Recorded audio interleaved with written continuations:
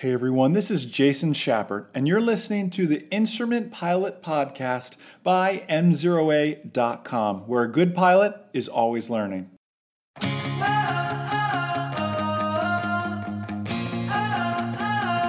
How do you determine your personal minimums before partaking in an instrument flight? Hey everyone, Jason Schappert here of M0A.com, and you're listening to the Instrument Pilot Podcast, brought to you by our number one rated online ground school, GroundSchoolAcademy.com, complete private instrument, commercial, and certificated flight instructor online ground schools for you to check out. GroundSchoolAcademy.com, great live webinars we do every Monday night. Not just pass your knowledge test, not just pass your check ride, but make you that safe, real-world instrument pilot. And that's what we're talking about doing here today. By the way, how do we determine our personal minimums before we take an IFR flight? And that's a very vague statement, right? We're saying an IFR flight, a flight under instrument flight rules. We could have been more specific and said taking a flight in instrument conditions. So we're going to have to cover both those things as well here.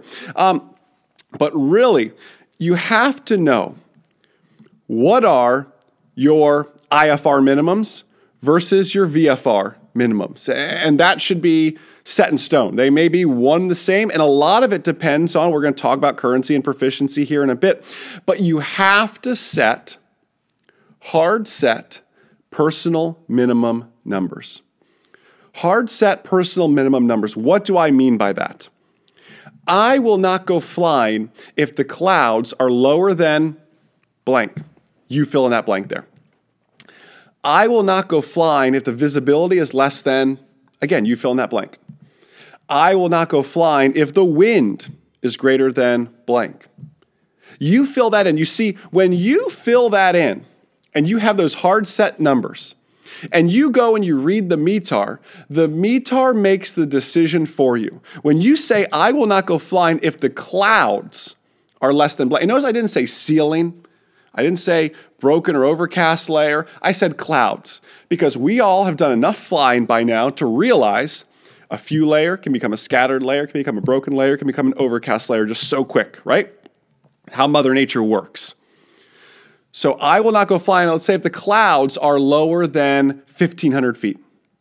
I like to break out at or right before the final approach fix. I want a real nice instrument approach coming in here. I've got nothing else to prove or anything like that. I don't need to go blazing approaches down to minimums. So I'll say I will not go flying if the clouds are less than, say, 1,500 feet in this case. And that's my hard set personal minimum. So when I go to make my go or no go decision, or I wake up and I look at the METAR, I look at the TAF, and it says clouds scattered at 800, a party is going to go, well, it's just a scattered layer. Well, it's just 800 feet, right? I mean, and it's scattered, so how bad could it be? But scattered becomes broken, becomes overcast, and the hard set personal minimum says, I will not go flying if the clouds are less than blank. And that's just the rules. That's just how it is. That's how I set up. That's how I create hard set personal minimum numbers here. Another thing to think about here is, what about freezing level? I'm in Florida, so we don't talk about freezing level a lot, but we sure still get one. Come November, December, January, February, we'll still get a freezing level. Those same months, most other places in the country deal all the time with a freezing level. Sometimes a freezing level down at the surface in this case. That's what you have to be mindful of here. Have your hard set personal minimum numbers. Another thing to think about, by the way, with all this is, what about your passengers? Who is flying with you in this case? Is it another instrument pilot? Because that makes life easier. We can exercise some CRM, some great crew resource management now. That makes life easier. Who's the flying pilot? Who's the talking pilot? We can establish all these roles here. But what if it's a non-flying friend? What if it's a non-flying spouse? Would you even take your spouse or a non-flying spouse or a non-flying friend, boyfriend, girlfriend, whatever it is, would you even take them flying in IFR conditions? Or do you say, when I'm with someone who doesn't have a pilot certificate, I raise those numbers 25%? Do you set it up that way? Maybe that's the most productive way to do it and get into the percentages game and make that adjustment that way. So that's just something else to think about here. What else when it comes to my personal minimums, your personal minimums in instrument flying here? The big one for me, you've heard me say it over and over. If you've ever seen me speak live, in person, even just a ground school member of ours, so you watch our YouTube videos, you've heard this so much, is the difference between currency versus proficiency. You see, and this could be an entire podcast and should be an entire podcast all in itself, currency versus proficiency. Currency is, am I good by the FAA standards? That's what currency really is. Proficiency is, would I take that non-flying friend flying? Would I take my non-flying spouse in these conditions, whatever? Maybe that's currency versus proficiency. Currency, the FAA tells me. Proficiency, I know, right? I have my hard set personal minimums. I know in my heart where I need to be, where I would like to be in my flying. Currency versus proficiency. And again, that could be a topic for an entirely different podcast. But again, the goal of these podcasts is to be quick, to the point, to honor your time as well. When it comes to your personal minimums, I think you should have different minimums for instrument or VFR flying. I don't know if you can just say, these are my personal minimums for this. No, operate under different flight rules. You should adjust those. Ceiling, wind, visibility, freezing level. What about your passengers? Is there an increase for passengers? Is there an increase too for when you're single pilot? Because you forget you're the flying pilot, you're the talking pilot, you're the programming pilot, you're doing all these things, the navigating pilot.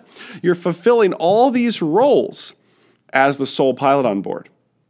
Maybe you set your personal minimums up for when you're the sole pilot on board, and you can always reduce your personal minimums. Let's drop 10% when I have another current instrument pilot who's flying with me.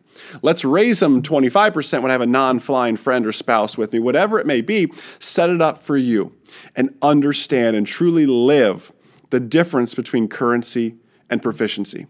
Currency says I need my 6 approaches within 6 months. That's all well and good. But are 6 approaches in 6 months going to let you take and hand fly an approach down to, an ILS approach down to minimums? Probably not.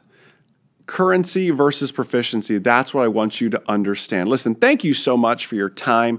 Thank you so much for helping make these M08 podcasts. And by the way, there's 4 of them if you didn't know. The Private Pilot Podcast, the Instrument Pilot Podcast, the Commercial Pilot Podcast, and of course the CFI, Certificated Flight Instructor Podcast. Just some of the top aviation podcasts in iTunes. Very blessed, very thankful for you all for listening and for sharing with your friends. Don't forget to check out some of our great videos on YouTube, Facebook, behind the scenes on Instagram and Snapchat, and actually we're currently live streaming this as it's being recorded on Facebook right now, so you can kind of see behind the scenes, the raw, uncut making of the podcasts as well. So just something a little bit different. But I thank you for listening to this and sharing this. Enjoy the rest of your day, and most importantly, remember that a good pilot is always learning. Have a great day, guys. We'll see ya.